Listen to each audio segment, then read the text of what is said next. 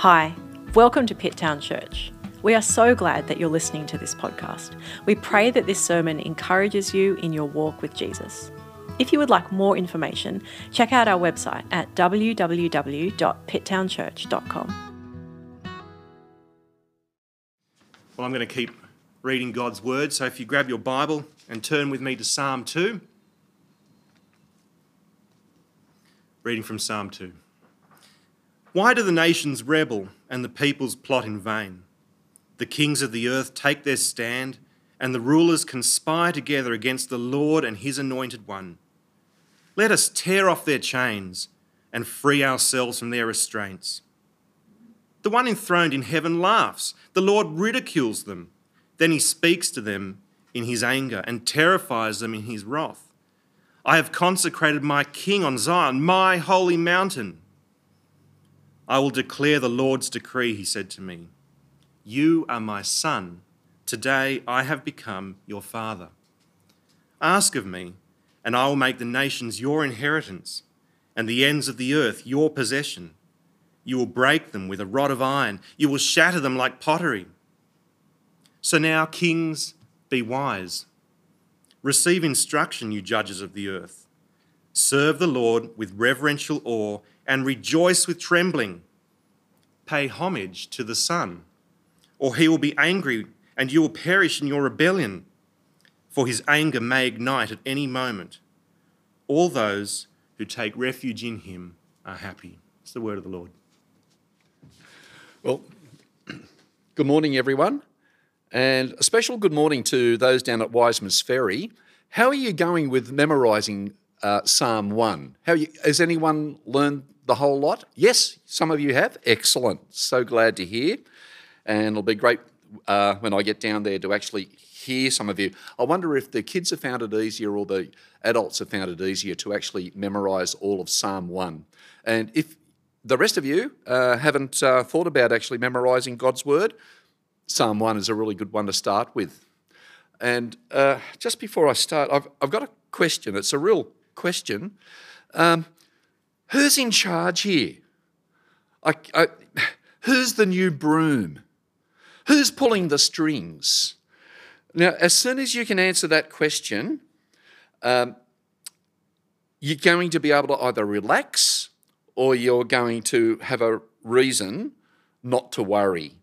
All around the world, it's really natural to ask, what will it mean for me if so-and-so gets elected or wins a coup or even someone who sits on a throne? Psalm 2 is all about kingship or monarchy. Who's really in charge? I'm going to read a paraphrase of Psalm 2. It's by Eugene Peterson from The Message. Why the big noise, nations? Why the mean plots, peoples?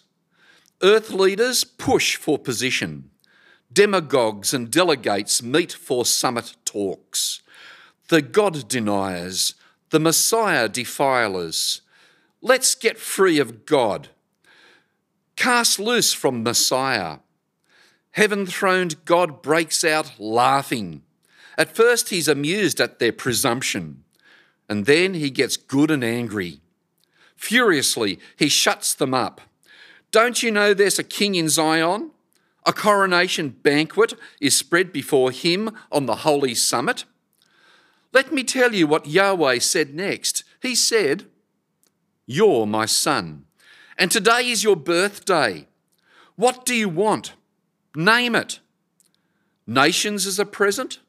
Continents as a prize? You can command them all to dance for you or throw them out with tomorrow's trash. So, rebel kings, use your heads. Upstarts, judges, learn your lesson. Worship Yahweh in adoring embrace. Celebrate in trembling awe King Messiah. Your very lives are in danger, you know. His anger is about to explode. But if you make a run for God, you won't regret it. Let's pray. Father, Please help us to know who is in charge in the deepest part of who we are, where we can find our real security. We pray that in Jesus' name. Amen. As I said, Psalm 2 is all about kingship or monarchy. It begins with talking about earthly kings and finishes with talking about God's choice as the King of Kings. Well, Australians are a funny bunch when it comes to the monarchy. Back in 1999, the national referendum told us that 50% of Australians were in favour of a republic. Some of you might remember that. Well, last January, an online Ipsos poll told us that 34% were now in favour of a republic, 40% were opposed to a republic, leaving 26% who didn't know what they thought. But apparently, many Aussies are fascinated by the royals. And I know that every time I pass through the checkout at Coles or Woolies, I can't help but see the cover of the Australian Women's Weekly magazine. There's a trend, you know, and it's been going on since 1933. Every hatch, match and dispatch of the royals has been covered in glorious colour photos. Someone's done the research. The royals sell magazines. And for some reason, they're interesting, but they're not scary. I don't think about how the next king or queen of the British Commonwealth is really going to change anything for me. Now, not like if I was in the time and in the place of the kings and queens in the Bible. They could do major damage. For their subjects, they had scary power. Now, what time are we really talking about in Psalm 2? Well, when Peter and John, 2,000 years ago, they were praying in Acts chapter 4, verse 25, they actually identified King David as the writer of Psalm 2. And they quote verses 1 and 2, which means the setting of Psalm 2 is around 1000 BC. Israel is settling in Canaan, surrounded by enemies. And it is into that scene that David, the man of God, was chosen to be king of Israel. And he's surrounded by the nations led by rulers who shared in a conspiracy.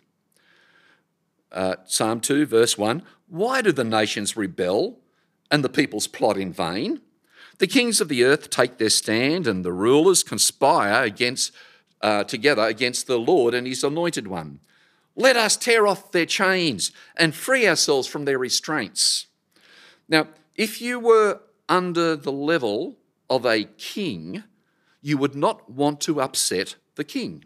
If the king was evil and you wanted to do good things, humanly speaking, you would have a reason to be afraid. But if Psalm 1, remember 2 weeks ago, taught us not to be envious of the wicked because we know of their ultimate destiny, Psalm 2 teaches us not to fear the wicked.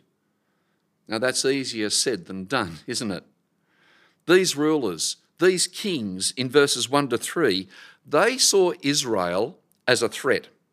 And it's easy to assume that they were threatened when a new nation came on the scene, but God actually uncovers the spiritual motivation for their rebelling against Israel as well. Israel was a threat to their way of life.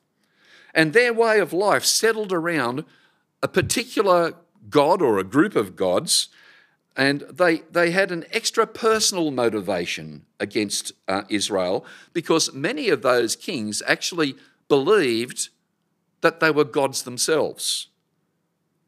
Now, here comes a nation that says that there's only one God and it's not the human king.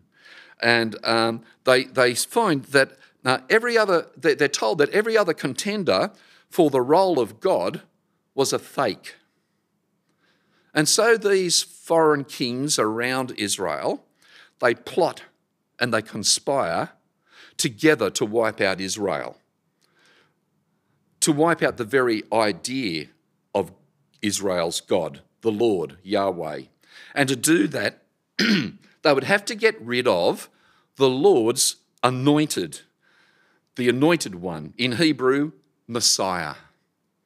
So the picture of the anointed one was that the man would be declared king and they would be anointed in a particular ceremony. Psalm 2 actually belongs to a group of 11 other psalms that are called the royal psalms. And 9 of these psalms actually uses this word anointed one. So it's a common theme, the idea of royalty and being anointed. And 2 of them actually use a verb to anoint or to make a king. Anointing involved pouring oil over the new king's head as a sign of being officially chosen. And in verse 2, we have the anointing done with all the authority of God himself. God is the one who is doing the anointing. But God says the kings of these surrounding nations, they reject God's choice. And in doing that, they are fighting against God himself.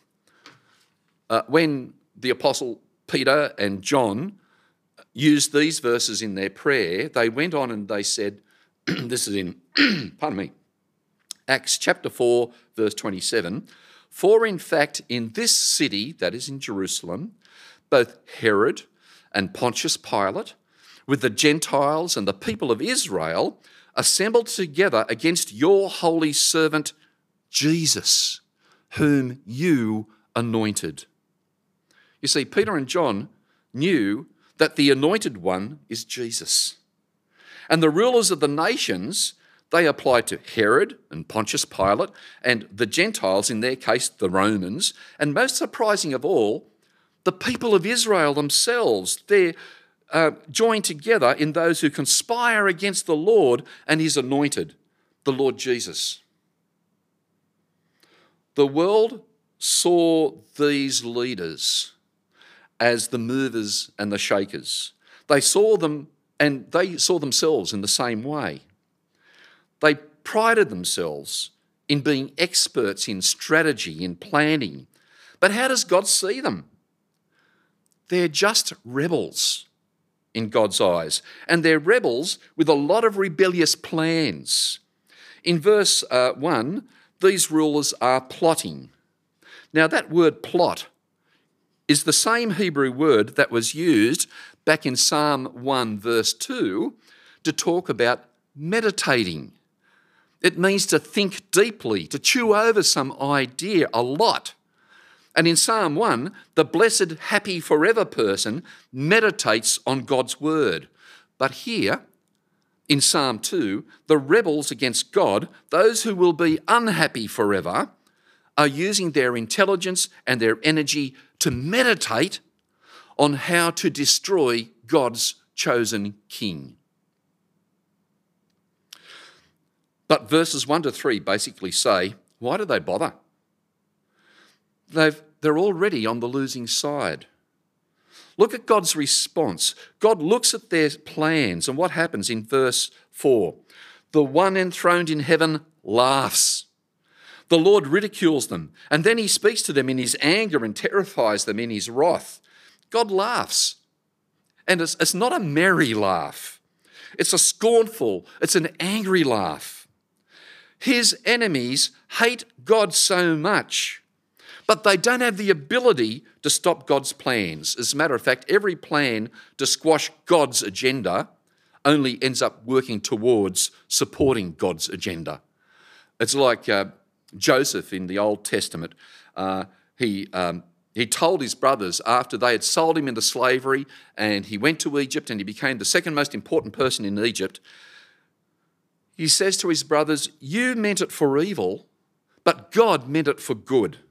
For what it's doing right now is for the salvation of many." That's in Genesis chapter 50, verse 20, one of my favourite verses. These rebel kings, God's enemies, are chihuahuas thinking that they're Dobermans. The kings are children playing superheroes, unaware that they're actually playing the bad guys, destined to lose. The kings would be like me playing chess against a grand master and thinking that I've got a chance to win or even get a draw. God's not against planning, but he is against planning that is against his revealed will. The dumbest thing that anyone can do is make plans and leave God out. The happy forever person, the blessed person, saturates his plans with prayer and poring over God's word for insights into the godly and wise way to go ahead. But when the kings and the rulers conspire against God, it makes him laugh.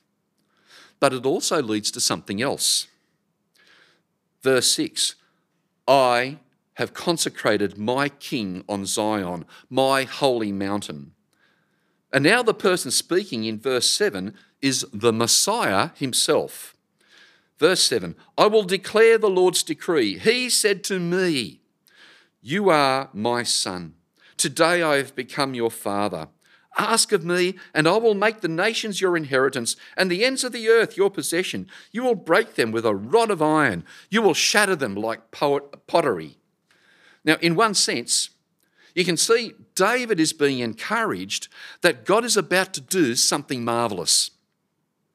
David is really the first great king of a united Israel. And the Old Testament records that David was actually anointed 3 times on 3 different occasions. In one real sense, King David was a mini Messiah. He had been anointed like all the Davidic kings after him, but David could never be the ultimate Messiah because when you read his story, you can't help but feel very disappointed with him. He had a history of adultery and murder and bad parenting. He was a sinner. But then Jesus came. He came as an anointed Israelite king, and he could be called the Son of God in a way that David could not. David was not the Son of God, but Jesus is. He is the Son who the Father in heaven said he was well pleased with. David frequently doesn't act like his heavenly Father, but Jesus always behaved like his heavenly Father. He's the actual embodiment of like father, like son. And although David had many military successes, his conquests were incomplete in his lifetime. But the Messiah's conquest would be global. Look at verse 8. Ask of me, and I will make the nations your inheritance, and the ends of the earth your possession. You will break them with a rod of iron, and you will shatter them like pottery.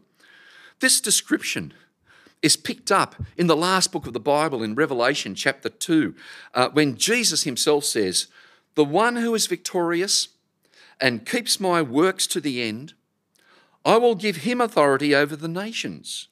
And he will shepherd them with an iron scepter. He will shatter them like pottery, just as I have received this from my Father. Psalm 2 throws out a challenge for those who are in power to change their ways. Look at verse 10. So now, kings, be wise. Receive instruction, you judges of the earth. Serve the Lord with reverential awe and rejoice with trembling. Pay homage to the Son, or he will be angry with you and will perish in your rebellion, for his anger may ignite at any moment. Now, in Psalm 1, we are told that the truly blessed person, the happy forever person, is the one who delights in and meditates on the word of the Lord. In Psalm 2, the same message goes out to the world's leaders. An economics degree won't save them. A huge army won't save them. MI6 or a team of commandos led by Chuck Norris won't save them. God's word is where they find the words of life. Running away from God's Messiah, the Lord, won't save them, but running to the Messiah that will save them. That line, pay homage to the Son, you might have an older version and you might recognise it in the translation, kiss the Son. It's actually more literal and it's actually more evocative as well, isn't it? The idea of kissing the Son. When you were brought before an ancient Near Eastern monarch, the almost universal sign of humility or homage was to kiss their feet. And if you knew what was good for you. And behind that action, literally kissing someone's feet did not necessarily mean that you respected them. In many cases, I'm sure it was because they actually feared them. It was a matter of survival. I wonder how many of those king's servants kissed the king's feet out of fear rather than love.